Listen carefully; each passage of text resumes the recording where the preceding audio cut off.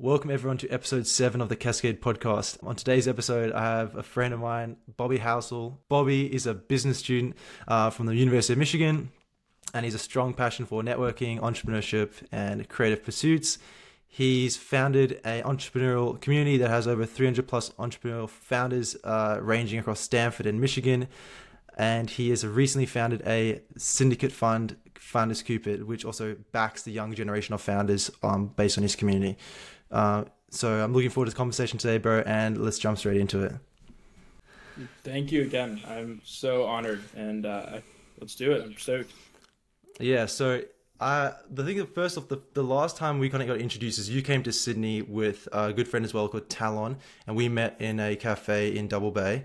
And I kind of got a bit of a brief understanding of what Entrepreneur Power Hour, your community project in the US, was based on. But could you just tell us a bit more about first off, your experiences with college entrepreneurship, and then how that has led you to create this community of college founders? Totally. So I started university college in 2019, and what I noticed was that the resources to learn how to become an entrepreneur were pretty siloed and spread out. And so I was coming into university like pretty confident that I wanted to be a founder. I wanted to be an entrepreneur. I had started my first company in high school. I'd gone through a program. I'd learned what that was all about. And so when I wound up at university, I was like, great, like I want to find out where are the places that I can go to help learn how to build a company. And what was interesting was just that as I explored, like at Michigan, there's a new sort of problem in that 20 years ago, entrepreneurship wasn't something widely taught at university, no matter where you were. And now it's very widely taught. And so you've got like a lot of different choices. You've got incubators, institutes, accelerators, funds that invest in student startups, all kind of spread out on campus. And as I kind of came into college, I was like, what are all these resources were vying for my attention almost. And I was going from one to the other to the next and meeting some of my closest friends in the process, just seeing where I wanted to engage. And then kind of fast forward like 2 years later, I took in a year off from college during a gap year, kind of stepped back during COVID. And I come back and I'm like catching up with all my friends. They've started all these companies over COVID. They're accelerating their growth. And sure enough, I started hosting these little meetups. So this is kind of the birth of the community. It was just like all these kids from all these different parts of campus. I was excited to catch up with them. I'd been away from school for a year, and I started inviting groups of them over, just kind of casual hangouts, thinking in my head, like, all these kids are entrepreneurs. I'm sure even though they're engaging with different parts of entrepreneurship on campus, they probably would have met each other. Turns out I was really wrong, and that like none of these different epicenters of entrepreneurship communicated with one another.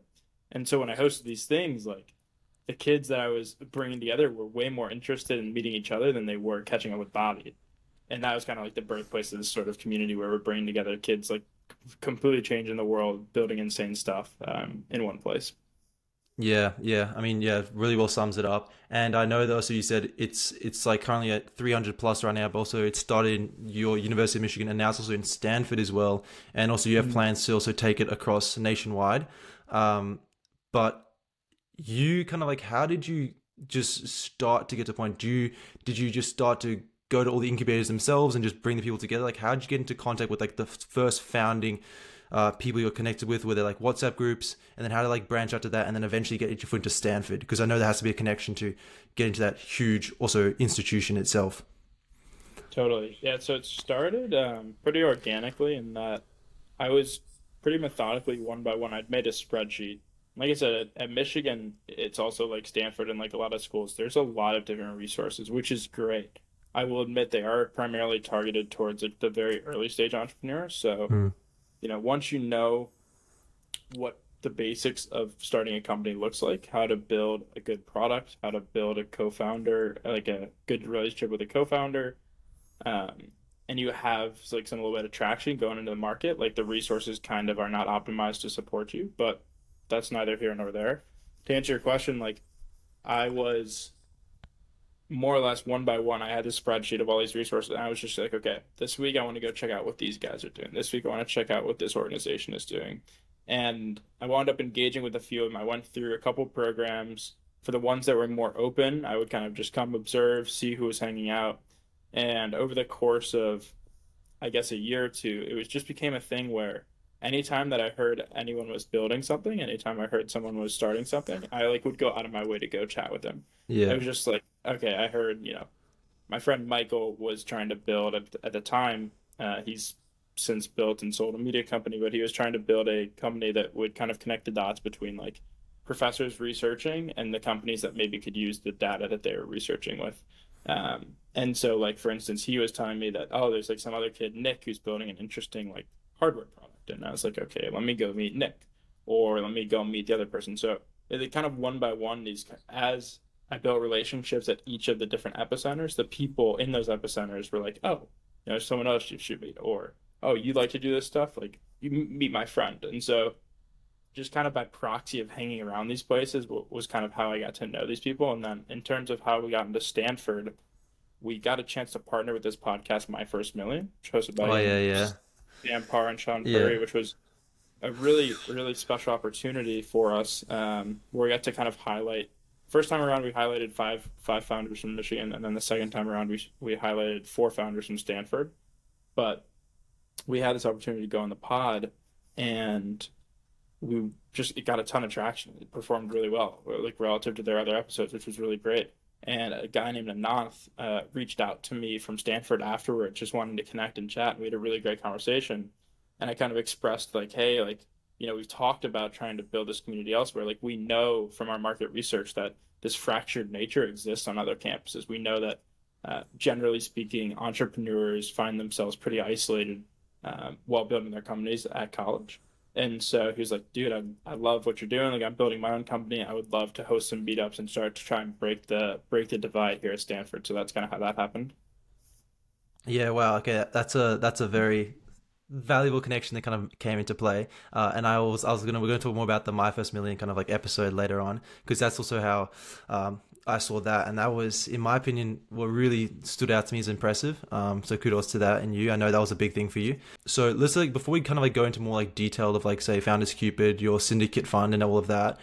I want to kind of like draw it back and say like innately there has to be someone inside of you that's also got a learning desire to learn, because I feel like when you were younger, and you can tell me a bit more about your entrepreneurial journey, but you've got a desire to learn and meet new people, to learn from them and connect them.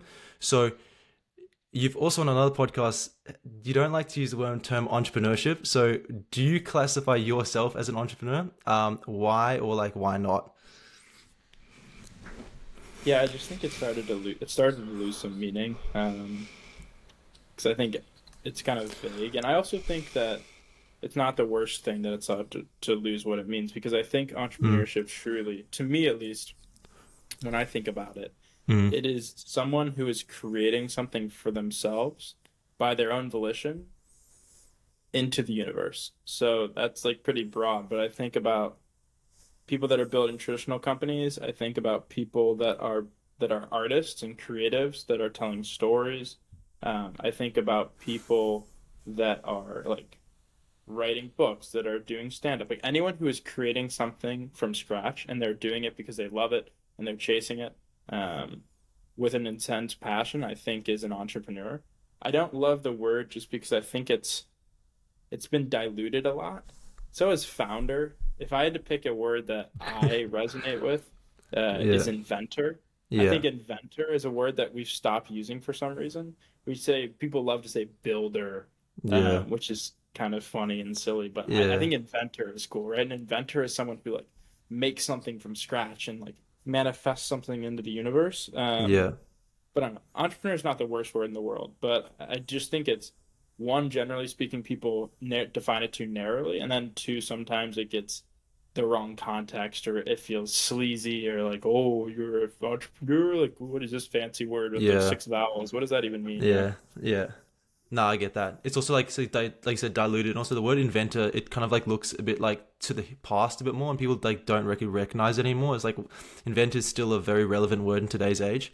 So yeah, I think that I like that a lot. So with like Entrepreneur Power Hour, how is that structured? I know there's a thing called bi-weekly killers. So how is your community kind of like differentiated from and like goes against the grain of traditional communities, institutionalized entrepreneurial communities, and like why is your one so differentiated and special in that sense? Totally. That's funny you picked up on the bi-weekly killers. That was something Yeah, that a handful of people have since picked up on. That was killers is just a word that I use very affectionately to describe someone who is like killing it or like just chasing yeah, a goal relentlessly. So to me, like all my friends that are entrepreneurs, founders, whatever, are like they're killers. Like the kids are just absolute. They're beasts. They're like changing what it means to be a student founder. So, uh, yeah, to give context into like what does this community actually look like? As you mentioned, we're at Michigan, we're somewhere hovering around 300 students, including some alumni who just recently mm, graduated over the last year or two. And then at Stanford, much smaller, maybe 40 to 50. So in total, maybe 350 folks. And then we have a whole other subset of people that have joined our online community, which we run in this product called Circle, similar to like a Slack or Discord. We got like another 200 people in there. So who knows what the total count is these days? There's some overlap between all that. Um, but to answer your question about what exactly is different here, so when you look at college entrepreneurship organizations, and this is, I'll speak mostly from my experience in the US, you have primarily a couple different kinds of organizations. You have accelerators, incubators, student-led venture funds, and then kind of like entrepreneurship communities. Now, I would say what we do most aligns with like this idea of a community, but those all are pretty rare, and they are also tend not to be hyper popular amongst the founders building the yeah, most impressive companies. And what I mean yeah, by that is just that they, from my experience speaking with people at other schools, don't tend to attract the kids doing the cool stuff. They tend to attract the kids aspiring to do stuff who haven't quite gotten started. No shame on them, but the kids that are really heads down working hard are either maybe in one of these like accelerators or incubators, or they're just in their dorm room heads down doing their yeah, thing, not engaging at all. And so what I set out to create, right, was I thought that a lot of the founders on campus weren't engaging with any of these resources, right? They weren't wow, engaging with like the communities because the communities weren't really like designed for them. They were designed for kids who like wanted to learn about what entrepreneurship was, not the kids who were actually doing things. In terms of like the accelerators, incubators, student-led funds, a lot of those were also optimized for people that maybe like wanted to work in venture capital, or perhaps like we're using these like opportunities to run these things as like a resume booster. And so the incentive structure was a little bit off, right? So like kids would perhaps join the entrepreneurship club because they thought entrepreneurship was cool and they wanted to be on the executive board of the entrepreneurship club so they could put it on their resume so they could get a job in like banking or consulting.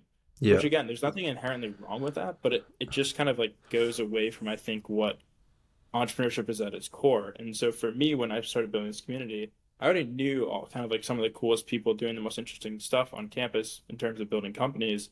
And I set out to create something that one like had no incentive structure other than coming to meet the coolest people, right? So there was no chance for you to like join like an executive team, a leadership team, because there was none. It was me. It was just me at yeah, the beginning. yeah, Um, there was no like dues to be paid. There was no applications. That was another thing that I noticed is that a lot of these organizations had like very prohibitive barriers to entry, right? You had to like be paying dues. You had to be, if you missed a weekly meeting, like you would get thrown mm, out of the organization. If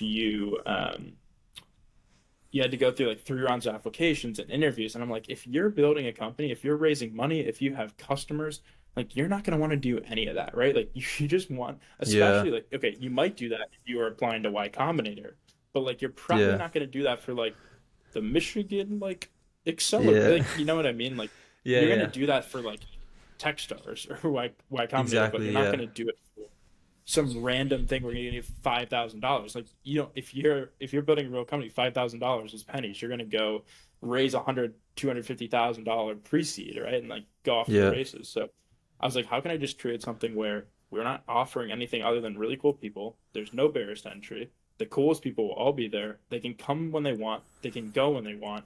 No pressure to do anything other than just come enjoy each other. And so I think by like completely taking what entrepreneurship had traditionally been and like kind of turning it on its head, we yeah, had a chance to redefine how like these founders. And so like when I talk with kids at other schools, they always say something along the lines of, yeah, like you know the coolest kids are just they're in their dorm rooms with their heads down, like you know they don't come out and engage with anything. And I'm like, well that makes sense because I don't think people there's many communities like ours that are optimized in this way to get them out of their dorm room and say, hey, like come when you want, come Yeah. when you're not busy. And like when you do come, you'll feel like loved, you'll feel supported. You will enjoy yourself because the people that are coming are like you, they think like you, they want to support you.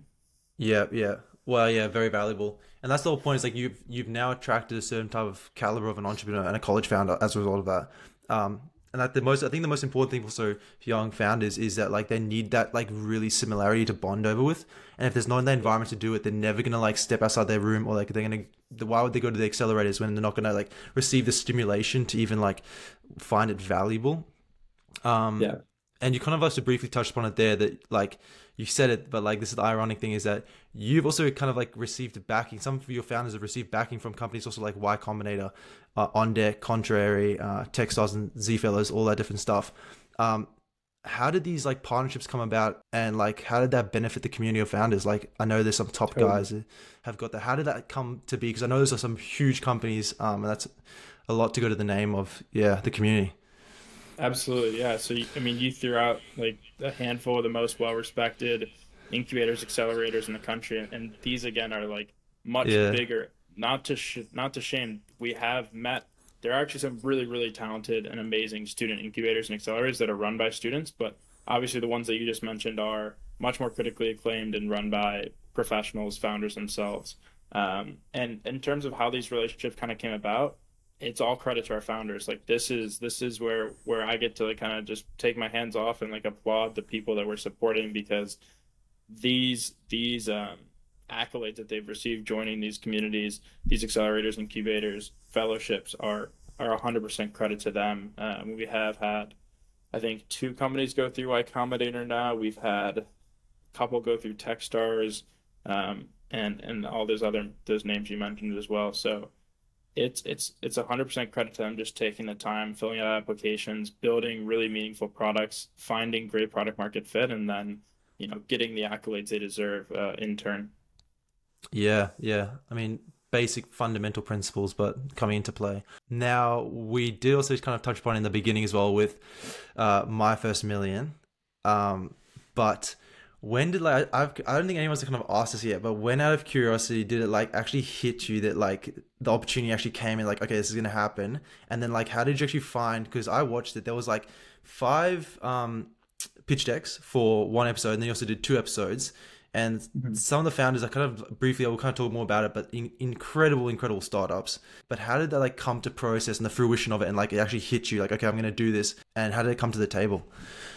Yeah. So one of the first friends I ever met in college that was an entrepreneur was my friend Michael, and we met in the fall of 2019. Literally right when I joined two organizations the fall. I joined a professional organization that was like a networking community, and I joined an entrepreneurship community.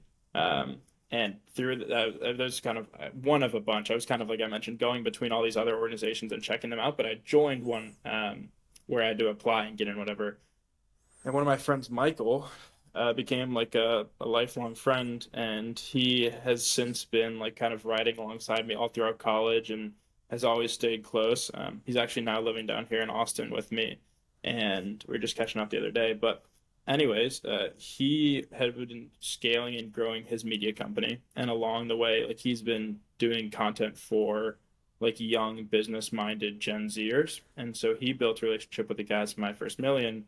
And one of their guys that does their growth work for them was mentioning that he wanted to do an episode where he highlighted some college founders. And Michael was like, well, dude, you should talk to Bobby. Like he knows all of them. And I Yeah, was flattered. And admittedly, like I feel like I should be a podcast guy, but I actually don't consume a ton of podcasts. I had heard of My First Million primarily because one of our founders named Jake had been spoken about on My First Million on a couple of occasions. He started this viral sex chocolate company, which oh he yeah, actually was yeah, he yeah, pitched on his new company on the first episode that we did with My First Million. And so, anyways, Michael was like, talk to Bobby. I met with the growth guy. He expressed like what they wanted to do. I said, yeah, absolutely. And this was probably back in like November of last year. And so I fully did not realize like how big of a listenership that My First Million had and into like how diehard their audience was and like how engaged. Like it was wild. I wouldn't find that out Yeah. until later, until people started Yeah. kind of like reaching out to me and giving me praise. I was like, wow, this is awesome. But anyways, like it came to fruition actually on my birthday. We recorded the episode on my birthday, Oh, and damn. I had an exam the day before, and so I was very much I remember the day before I was like running around like testing. I was trying because we did it on Riverside as well, and Yeah. we were doing like everything was. I was trying to make sure we had like the space that we were going to record it in like wasn't working out, so we like went to like this other space and so many moving parts. Wasn't even sure like how it was going to come together. Luckily for me, it all did, and it was Yeah. just like kind of it was on me. It was like all of a sudden it was just there, like we're recording it, and I guess I had no idea like what a big deal it would be. It was like the birthday Yeah. present that just kept giving, um, and it came out like I don't know 2.5 weeks later, and I was right around Christmas time, and I was with my girlfriend and her family, and I literally had to take like a day where I just like spent the day replying to people because when it first came out, I probably had people all over the world, Yeah. emails, Twitter, LinkedIn, YouTube comments, like Yeah. every single angle. I had never been like that popular Yeah. of a person. Yeah. I never had. I mean, and people were just saying like, "Hey, we love what you're doing. We want to get involved. Like, how do we help you keep it?" I was like, "Wow!" Like, it just meant the world to hear that support and to hear people like get it when it comes to like trying to support people like the Yeah. gentleman that we saw pitch on the show. And so it was a really special thing. Yeah, no, it was incredible. And I was watching and I was like, whoa, this is I think I was with everybody could say I was generally impressed. I was just sitting there like, wow, the selected handful. I know you went through the application process and you selected like say like top 20 and like it was just super refined. But also disclaimer anyone that doesn't really know, My First Million is like in the top like 10 business podcasts right now. Is like Yeah, easily in I there, think right? so. It's like Yeah. all right up there with All In, Yeah. Accelerated, all those other good shows. Yeah, like this is not like a little podcast. This is a big podcast. And this was a very engaging and interactive video because it showcased like the raw of college founders. And by the way, I don't think also accelerators of that sort in the Michigan side of it could have actually never given that opportunity.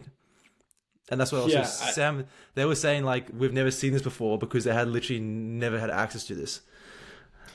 yeah, it's like I think like I said, there are a couple. We're hosting Yeah, actually an event at the end of or at the beginning of August where we're bringing together some of the good accelerators and incubators from across college, and we're bringing together the leaders of them. So yeah, there are really good ones, but generally speaking, the majority are trying to like, teach students things.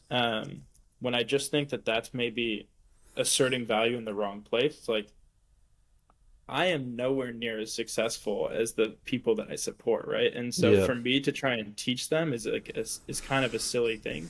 So instead, we focus on just like how can we build a really strong community for them to interact with people that are of their same caliber, thinking like they do, doing the same stuff. And then how do we like open the doors up and like connect the dots? Like I think as a community builder, basically my job is to unlock doors, put the key in, get people in front of the right people, make the right introductions, and that's kind of like what the My First Million thing was. It was me leveraging my network, my relationship with Michael, who thought of me and said, you know, I want to help you do this. And so that's kind of how we've thought about what we do is like our job is not to teach these individuals anything. Like in fact, we would be not the best equipped to do that. There's yeah. far better resources. Go check out YC Startup School. Like all I need to do is just kind of like unlock the doors, connect the dots, and like put these kids in front of the right people. Yeah, yeah, I love that. I love that. That's also the art of being a connector as a networker, bringing people together in the right way. So you kind of talked about there as well. Is Michael the founder of Tabs? That is Jake and Oliver. Michael's the Oh founder of a yes, company called Our Future. He our was the future. Oh one. yeah, Yeah, Our Future HQ is. You've probably seen their videos. They're very yeah, much probably. optimized for like telling the stories of like business leaders in short form. Awesome, awesome. So that's awesome. And also kind of like, can I ask this? Is it like, could you list some of like maybe the top startups that are actually in Entrepreneur Power right now before we jump Yeah, into like certainly. Cupid? Yeah, I can. It depends on how you want to define top, but I can yeah, throw out a few of the success stories and like the traditional term like yeah, success. So, um, Jake and his co-founder Oliver are right now in the process of finalizing the sale of Tabs, a sex chocolate Oh viral wow. D2C e-commerce business. Yeah. Um, Friend of mine, Sid, sold his company Channels. There's a TechCrunch article about it. About shoot, I don't know. Sid probably sold a year and a half ago. Um, Michael, the gentleman I was mentioning, he just sold his company, Our Future, to Morning Brew, which is a popular business media outlet owned by Business Insider in the States. Um, Two of the founders that are currently living with me just raised $200,000 for their fintech AI company, Ultima Insights. Some guys started a nonprofit technology company, which is really unique, that was also pitched on My First Million called Oh yeah. Internet Activism. Yeah. They have done some of the crazy stats. I had it Yeah. written down somewhere, but like housed over 200,000 unsheltered people across Ukraine and Turkey, like during the Mm. earthquake and during the war. They like the builders behind the original like COVID tracker in the very beginning of COVID that Yeah. Dr. Fauci was giving great praise to. And I mean, the list goes on and on. I look at our like database of the people that we're engaging and the people that we're supporting, and it's just like, wow, like Yeah. these guys and gals are absolutely just nuts. Yeah. Yeah. No, it's insane. It's incredible. And also like you also wouldn't know if like also like I think it was this Sam on the My First Million also he was interested in a was it a B2B software company for freight or like international freights. Yeah, yeah. Did that Yeah, actually Sean Sean, yeah, Sean wound Sean. up investing. Yeah, yeah. Did He he? it was Oh, kind of okay. funny. Yeah. If you listen on the pod, you hear him say like, this is great. I don't know if you're gonna win, but I want to invest in you. And Yeah. I listened to it. I'm like, oh, that's funny. Like, you hear him say that, and you're like, oh, that's probably just for entertainment. But no, like, he definitely did. He did. He wound up Damn, okay. investing in Jason. That's All of like a week later, he sent him a term sheet. Boom, done. Like that was it. wow. Yeah. I mean, that's awesome because I was wondering, I was like, damn, do you actually invest in it or not? And that's pretty sick. He kept to his word and actually did it. Wow, okay. Yeah, Kudos to those guys.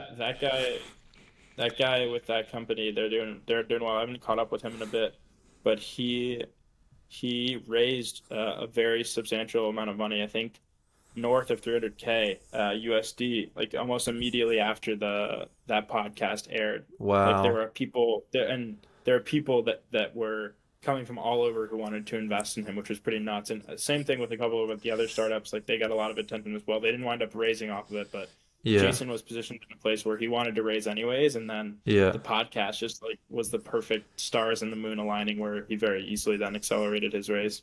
Yeah, I mean that's the power of publicity. Like those guys would get crazy offers just from that exposure.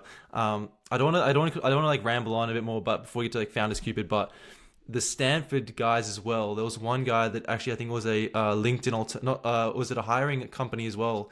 That was Yeah, insane. Simplify, yeah. That Simplify. guy, I mean, probably again when we talk about success stories, like one of the most bonkers, like they've been killing it. They raised four mil. Yeah, like Um, ridiculous. I don't know. I don't know if that was pre-seed or seed at a pretty ridiculous evaluation, and then they've serviced like over 300,000 people that have applied for gosh knows how many jobs. Like insanely talented individual. He wound up winning the Stanford pitch contest. Yeah, yeah. I mean, yeah, that's what I just sort of touched on that. That's incredible. I saw that and I was like, wow, these guys are so far light years ahead. And they're staying at the Stanford campus and they're not even studying anymore because they dropped out, but they're still sitting on the Yeah, housing. It's hilarious. so funny. It's so good. So like this kind of ties in as well. So you kind of the exposure that even got from Entrepreneur Powerhouse also translated to you recently co-founded with your co-founder Barry, a thing called Founders Cupid. It's a syndicate fund, and now it allows like your network to directly back the college founders, and alumni and angel investors and also a bit of VC. But could you tell us a bit more about like what is Founders Cupid and how did the syndicate like come to be? Absolutely, yes. So what we noticed was that there are a couple of things that our founders were struggling with. One, primarily community, right? Like they weren't up until we started this community in Michigan, they just simply were not meeting each other. They were building in isolation. And then two was that the resources at college and university were very optimized for just helping them get going. And then after that, when it was time to go raise some serious money, scale up, build, maybe hire their first engineer, the school was like, we're not, that's not really what we're optimized to help you. And so Yeah. a couple of the problems we saw along with that is when our founders and startups did get to that level was, the idea of raising a friends and family round like this just by dialing up mom, dad, and like your wealthy uncle is like Yeah. it's a pretty like unique thing. And I don't think it's true for most people. Like, in fact, like most of my friends, including myself, like don't have like a random like uncle and a handful of Yeah. friends. Like maybe one day, probably when we're all older, like we'll be able to dial each other up, and maybe our kids will be able to call us and like do that if we're successful enough, which would be cool. But Yeah. for the most part, like especially kids coming from the Midwest, like Michigan is not a hub for a lot of venture money. It's not a hub for a lot of startups, although it is growing. And so that just means that for kids that are not from the Bay Area, from not from the East Coast, or just don't have these relationships, like building that, raising that friends and family around is a foreign thing. Plus, there's no one there that's guiding them. And so, kind of among the biggest problems that we were trying to address were like, one, kids weren't raising the money they needed to get going, and ideas were getting abandoned a little bit prematurely, not because the idea wasn't good or they didn't have traction and product market fit. They just didn't know where to go get the money they needed. And Yeah. VCs in the West, unlike the West Coast, tend not to be super bullish on investing pre-revenue. They love to see low revenue. And so for a lot of these like pre-seed companies who didn't have revenue yet, it was hard for them to raise the money they needed. And then secondly, um, they just didn't have like, what's the right word? They weren't getting put up on like a pedestal. They weren't getting like asymmetric attention unless they happened to punch a ticket into like a Techstars or Y Combinator. But if they were stuck in the Midwest, they weren't getting put on podcasts like My First Million. They weren't getting Mm. highlighted on like a big scale, which is kind of this next phase of Founders Cupid. We're building out our own media platform and trying to, Mm. to highlight these stories more virally, more regularly. But to answer your question, like the syndicate primarily was like, hey, we know that these individuals are having a little bit more trouble than they should be raising capital. They're building really exceptional things, and they're not failing because they're not building great stuff. They're failing just in part because the school is not helping connect the dots once they start to get to a stage of Yeah. growth.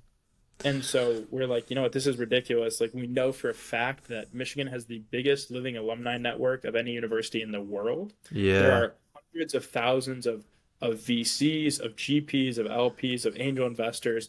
Like, there are hundreds of thousands of people that would love to support these founders, but simply like the school isn't connecting the dots to make these introductions happen.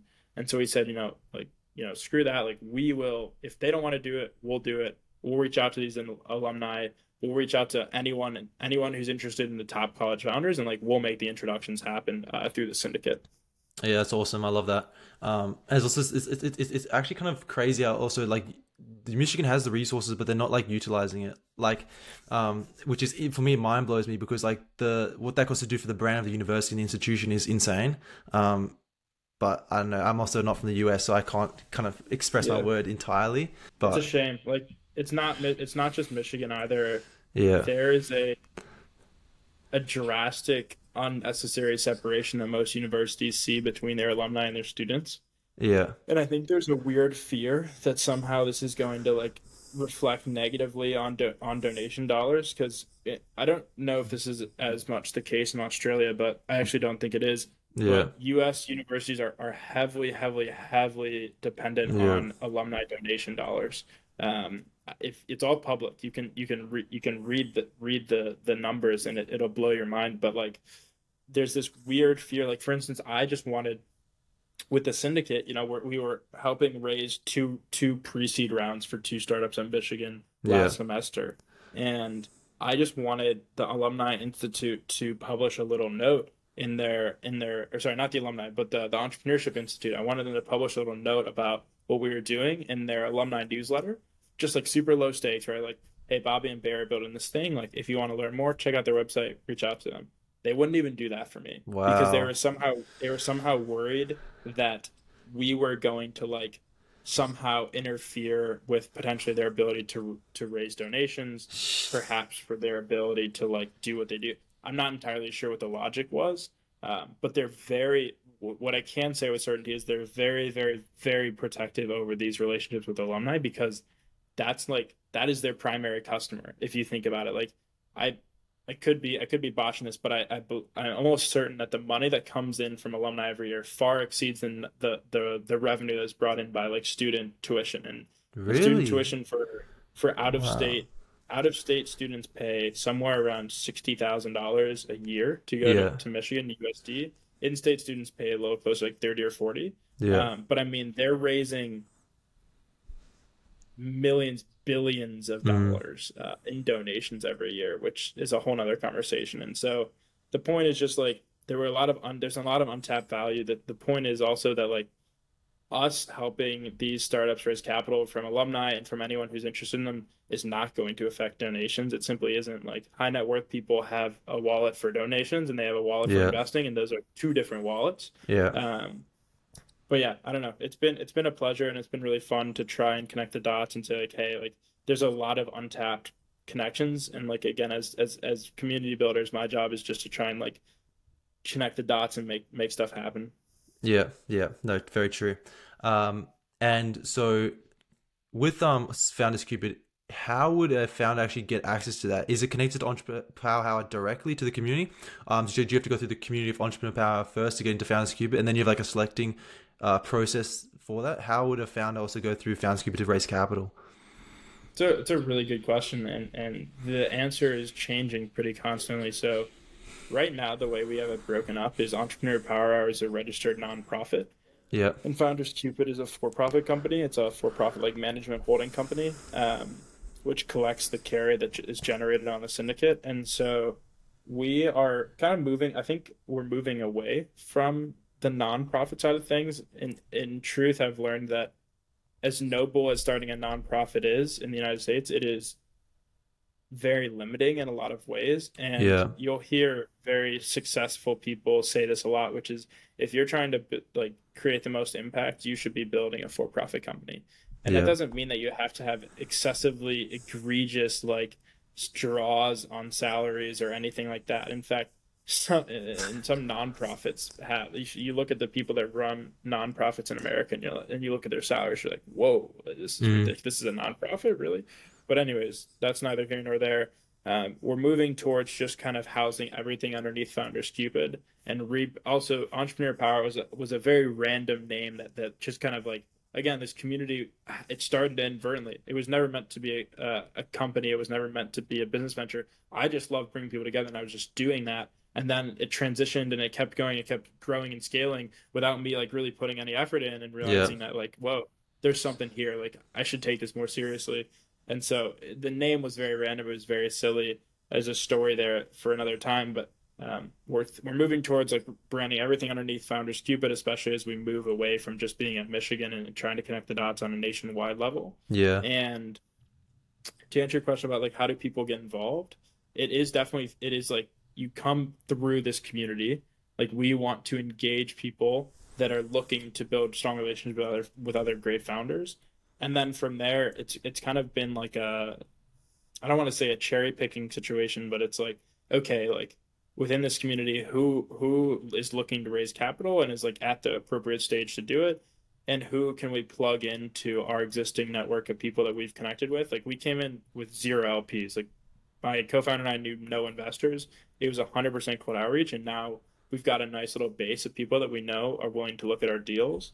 And with that base needs to grow like very, very much so. Like we didn't raise nearly as much money as we wanted to for the first two startups we supported, but we were Yeah. able to get them something, which was great. Um, and so yeah, there's no like super strong, clear rule. Like, but generally speaking, like these founders have to come through our community. We have to support them at some point. It's not like we're just gonna like get offered a random deal and syndicate that. We are primarily supporting like the people that are in our community.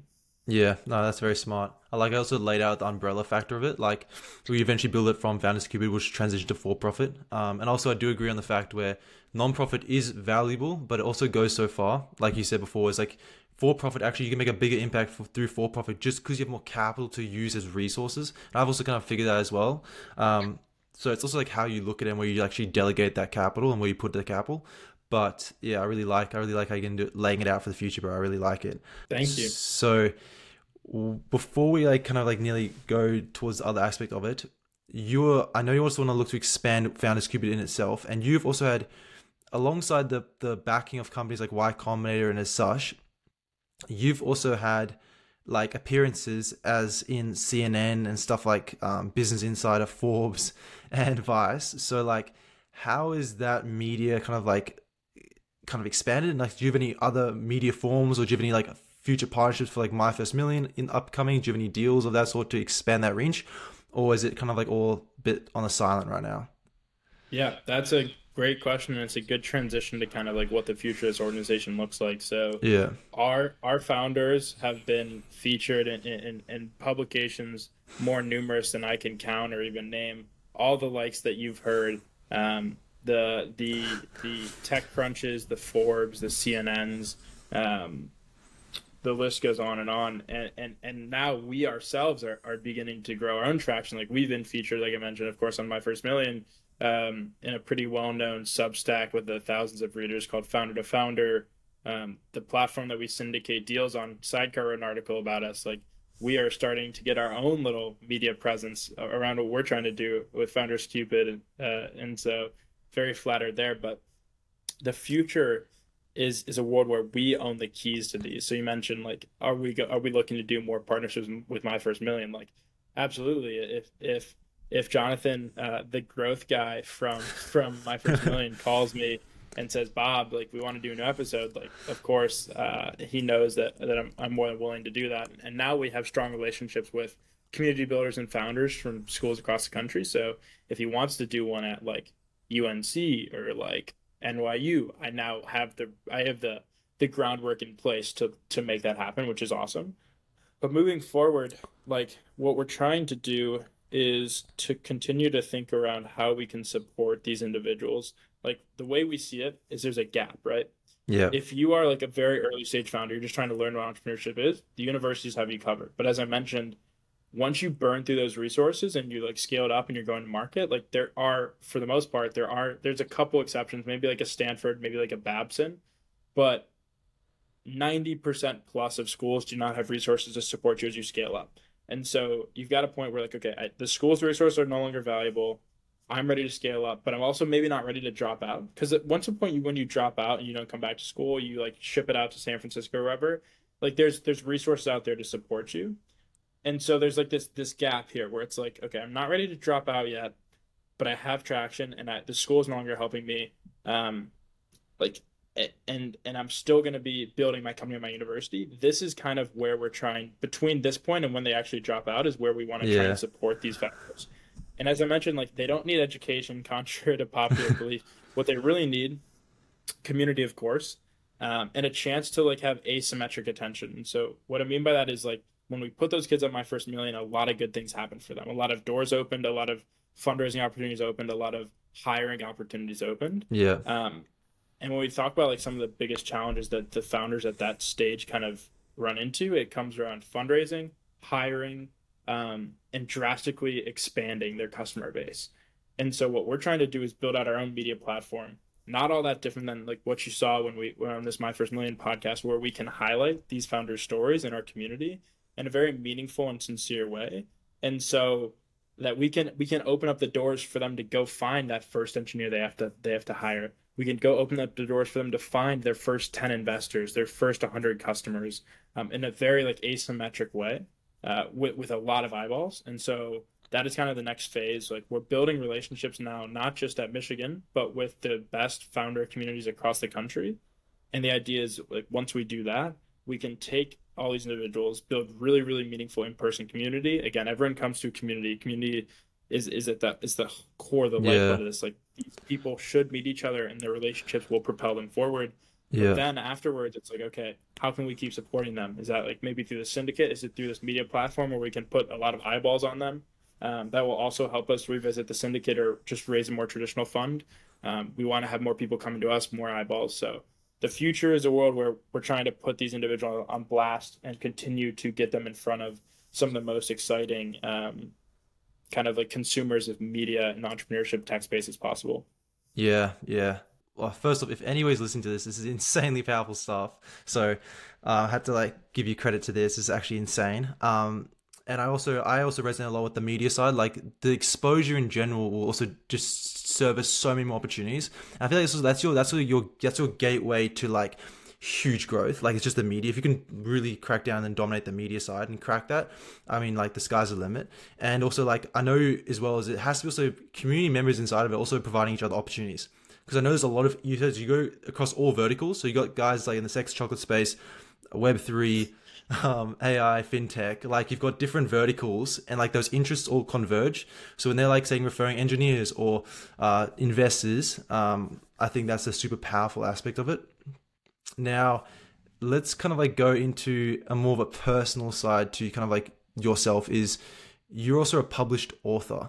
So how did you become a published author? And like why did you decide to release a book, bro? What made you come to that fruition?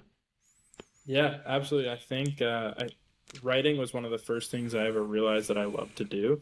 Mm. Um, in middle school, there was a weird program that I got involved with where like it was like competitive writing. You would go into a room on like a Saturday with a bunch of other students, and you would have like an hour to like write a compelling short story about a random topic. You'd like go in and they would write up like a random prompt on the board. It was like, okay, go write a cool story about it. And I was like, damn, this is cool.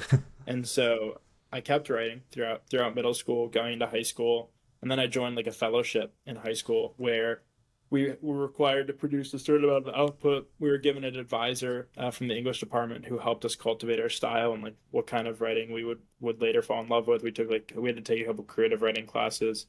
It was super formative. I loved it. Like super grateful to my teachers, to my advisor. Completely kind of pushed me down this road of writing and storytelling. And so by the time I landed at college and university, I had a lot of stuff backed up. I've always kind of drifted towards the mediums of short stories and poetry. And so I had a lot of work that was kind of sitting on my computer, and I was like, this is great and all, but I don't really know what to do with it. And then I met my current roommate and a terrific founder.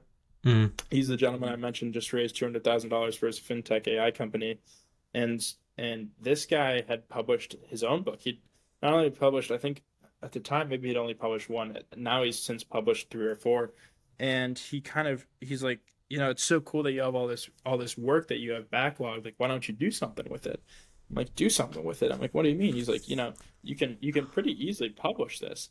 And I was like, what do you mean? He's like, well, of course, like you could try and court a relationship with the Penguin Random Houses, which for those Australians, like one of the biggest book publishers in America, probably also Australia. Oh yeah, yeah, Penguin. Um, Yeah, yeah, yeah, yeah. Penguin, right? And so you could, of course, try and court a relationship with one of these massive publishing houses, but kind of good luck, right? Like if you're a Mm. young author who hasn't published before, especially unfortunately if you're writing short stories and poems, like my friend Noah and I were, like good luck. There's just not a big market for actually people that want to read short stories and poems. People tend to gravitate towards novels, biographies, etc. And so anyways, he's like, that would be a really tough and upward battle. Not that it's impossible.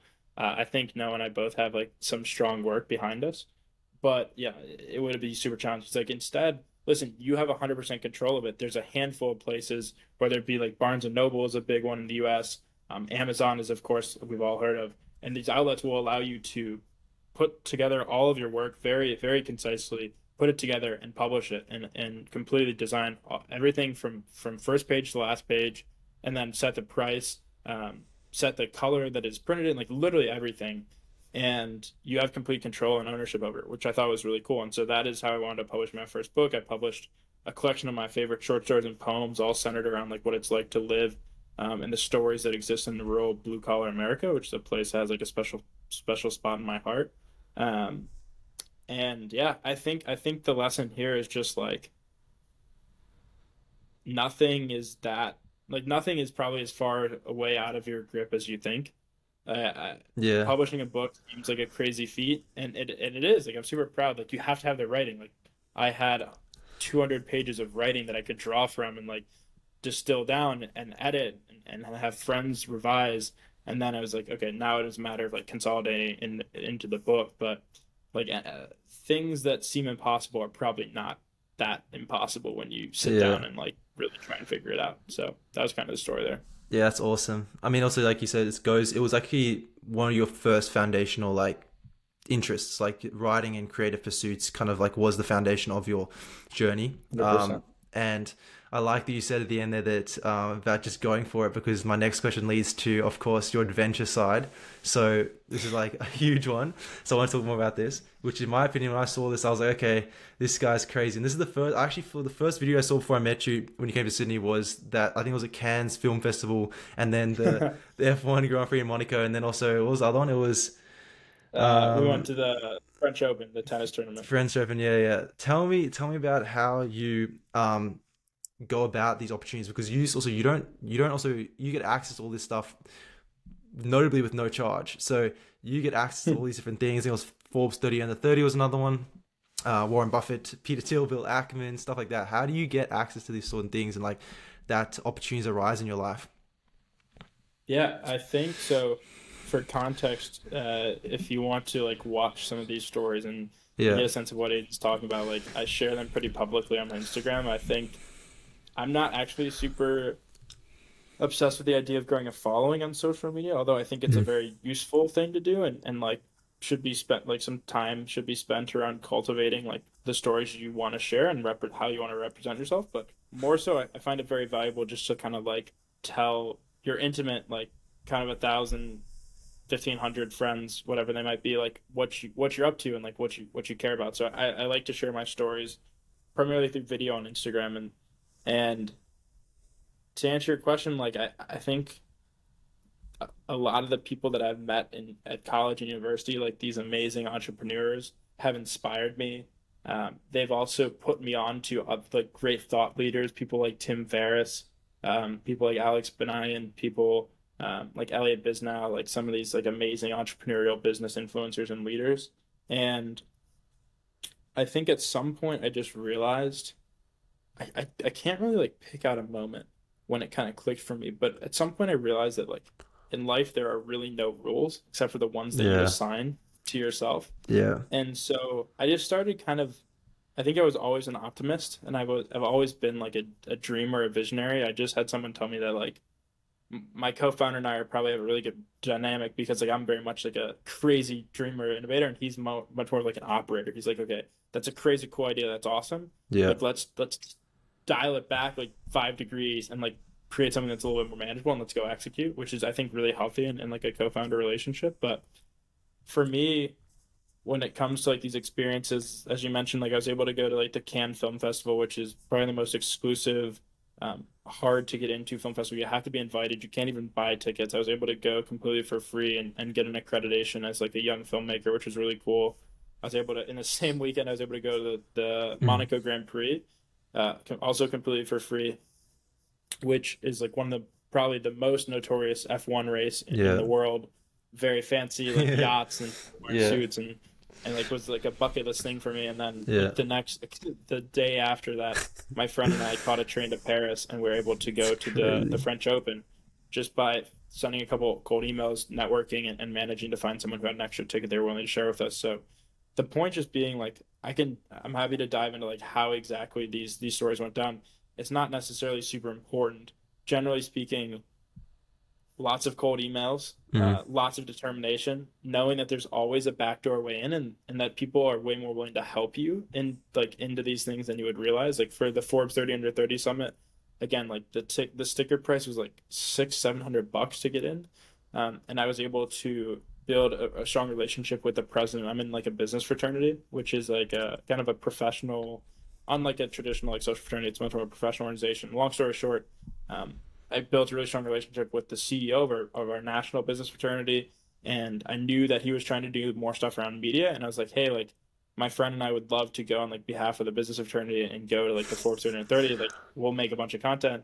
And he's like, yeah, that sounds like a great idea. And so like that was like one of basically we were casting like 10, Yeah. 20 different rods at the time. Like, Yeah. okay, we can like email Forbes, we can ask them for like a chance. We can like ask our friend Michael if maybe he can get us a media pass. Essentially, we're throwing like a bunch of like fishing lines in the water and like waiting to see which one would pull. Cool. Yeah. Um, and so, yeah, I think at some point I just realized that look, like nothing is impossible if you just spend like it takes time and effort. It really does. Like for me to get cans was such a long journey. I was planning Yeah. for like over a year and like nothing was working and I couldn't figure out how to get in and I couldn't figure out how to get an accreditation and then all of a sudden a couple like key things opened up and I found this backdoor way in and I got an accreditation and then I got an email that was like, yo, you've been accepted, like you can come. It's like, oh my gosh, this is nuts. So the kind of the sum it all up is just like listen, like you can figure it out. It takes time, it takes effort. You have to be willing to like get your hands dirty and do crazy stuff and like get outside your comfort zone and reach out to people and build relationships. But like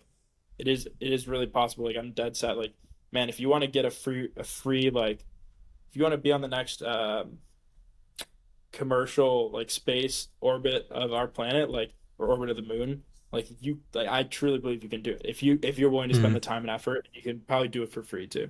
Yeah. Yeah. That's super powerful stuff. And also, I think the biggest thing in that regard is, like you said, is throwing how many fishing lines into the opportunities. Like you just got to throw so many different opportunities for yourself. I think most people don't Yeah. even actually have the optimism to even do it. Like it's almost like self-fulfilling prophecy of it's not going to happen, so I'm not even going to try. I think that's the biggest downfall. And like I don't do it enough as well. I'm trying to also do it more, like actually throw more opportunities to myself like that, because you'll be surprised. Like I think it's like you throw 10, you get one back, but at least you get that one back because you actually threw and go into the back door. And I think that's super, super valuable and just like, in general. And that's why your network just plays such an important role. So my last question for you is kind of like plays onto this is you kind of also, you put it in as well, but what truths do you hold to be self-evident in this crazy world we live in? Oh, it's a really good question to end on. I think a couple things. Yeah. One that was actually recent. I think this might become the new Founders Cupid slogan because I really like it. All But right. All right. adventures, and I'm also ripping this. This is not probably none of the things I'm about to say are Bobby Housel originals. So Yeah. find out who said these things and give them credit for them. Um, but like adventures only come to the adventurous. Nothing is impossible. There are no rules. Think generally speaking, just like treat people with kindness and be like, don't be a dick. Yeah. It's Yeah. not that deep. Facts. Like Yeah. I think I think people think about networking sometimes like it's a Yeah. matrix, and it's like Yeah. Yeah. it's really not. Like Yeah. it's like be kind to people. Yeah. Like dude, I even felt shitty because it took me forever to get back to you, and I was like so flattered that you wanted to chat No. Yeah. on the pod, and like sometimes people think about like networking as if it's this Mm. weird like Mm. game, and it's like yeah, it can be gamified certainly, Mm. Mm. but at the end of the day, just like find people that you want to spend time with and find a way to treat them really well, Mm. and they will like Facts. provide 10x value back to you. Facts. um I don't know, those are just like maybe perhaps a couple of my life mottos. Yeah, I love them. I love those life mottos. Also like networking, I completely agree. I think people do try to gamify it. The thing I found valuable was I just realized one day, it's like I'm just gonna meet everybody that I possibly can, and I'm just gonna make really good friendships and just not even network, just like be genuine. Like I think everyone has their That's self it. impressions of like what people think about and like the stereotypes people put buckets into people, and it's absolute like it's honestly a bunch of shit. And it's like you should just meet people and just build genuine relationships, because you'll learn something from everybody you meet, and that's thing that's super valuable, I think. So yeah, I mean, I think that's a good thing to wrap up the episode. And it's been an absolute pleasure having you on here, bro. So uh, even though it's kind of a short one, but I respect your time, and I hope that we kind of like got out all the value in regards to your community, Founders Cupid, and like just who you are. So I appreciate your time, bro. Dude, thank you so much. I appreciate everyone tuning in. Like, very excited to see where the pod keeps going and keep grinding, Thank dude. I you. appreciate you. Yeah. Also, you got to start a pod. I was just thinking this. Do you have any intentions to, or what's Yeah. your? Okay. I was So about to say, we're trying to figure it out right now. So yeah, right now I'm living in a house with seven yeah, other founders for the summer, which has been really fun. And yeah, two of our founders, I guess we have seven full time people. We have an eighth guy who's joining us part time, and two of those individuals already run an interesting pod, you'd actually you would appreciate their kind of thesis. Their whole thesis of their pod is like, how do we show kids what life looks like outside the traditional career paths that university kind of like promotes, right? And so generally Awesome. Yeah. speaking, that's talking about entrepreneurship and kind of Yeah. going down these uncharted territories. Yeah. And so we're working with them to demo out a couple pod episodes. I'm going to be focusing on actually starting to do some short form content. It'll be the first time we kind of go into content. Nice. Tomorrow, I've got a meeting with our kind of content strategist. So hopefully, I'll walk away by the end of this week and I'll actually start shooting and editing and like Awesome. deploying some short form content. But we are podcasting and specifically highlighting our founders' stories on this pod is very much Yeah. on our radar. We're just kind of in this phase of testing and seeing what format works best. Yeah, it's awesome. And I think also like the My First Million also showcased that, but you've got, I think, especially the short form, there could be a lot of virality in regards to that, just by the caliber of a set. I think if it's done well, I think there could be some potential good virality for it. I Yeah. hope so. We'll find Yeah. out soon enough. It's Yeah. it's Yeah. so hard to make sense of like the algorithm these I know. days. It's Yeah. very hard. Yeah. Sometimes you feel like you're getting punished for the most bizarre things, but Yeah. we're gonna give it a go. So we'll see. Okay, awesome. So, um, that's incredible. Is there any way that people can apply to my Entrepreneur Powerhouse? I'll put it in the description, the website, but do they apply directly through you or the website application process? Yeah. So this is where it gets a bit tricky. The community itself is and always will be, as far as I'm concerned, like open source in that like if you, especially if you're at University of Michigan, certainly so. Same thing with Stanford. But if you are a founder, an entrepreneur, a creative, a storyteller that is building things for yourself, like we welcome you to come hang out with us. And there is really no, again, if you are in person at somewhere around University of Michigan or Stanford, like please reach out. We will plug you in. If you are not in person, if you are in Australia, if you are elsewhere, we have an online community right now. I mentioned on this platform called Circle, and it's kind of in this interesting, I don't want to say transition phase, but we're trying to figure out basically what to do with it because we are building out pipelines to support college founders across the kind of the top 25 schools across the country.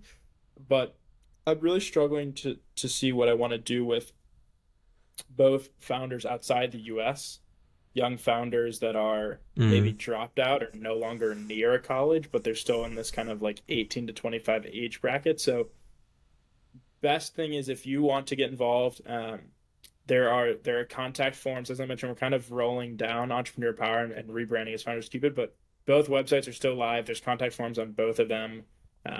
Also, my social medias are always open. I'm pretty easy to get a hold of. Ping me and say you want to chat. But yeah, happy to, whether you're near one of our hubs or not, shoot me a ping and we'll get you involved. Awesome. That's really good. And it's also good, it's open up the opportunity to everybody. So also, I'll also attach your social media, like your personal profiles in the description below as well.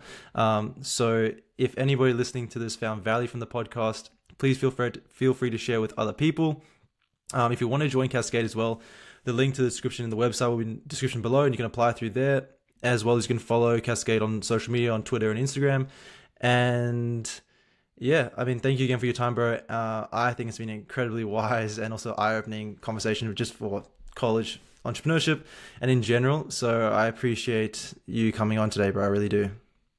Dude, thank you for having me again. I'm so Thank you. flattered. I apologize it took us so long to figure this out. Nah, it's all good. It's all good. I think a ton of people will find value from this as well, and we'll share the episode around. But I think it'll resonate with a lot of people. You guys are the best. Boo. Keep up the good work. Thank you, brother.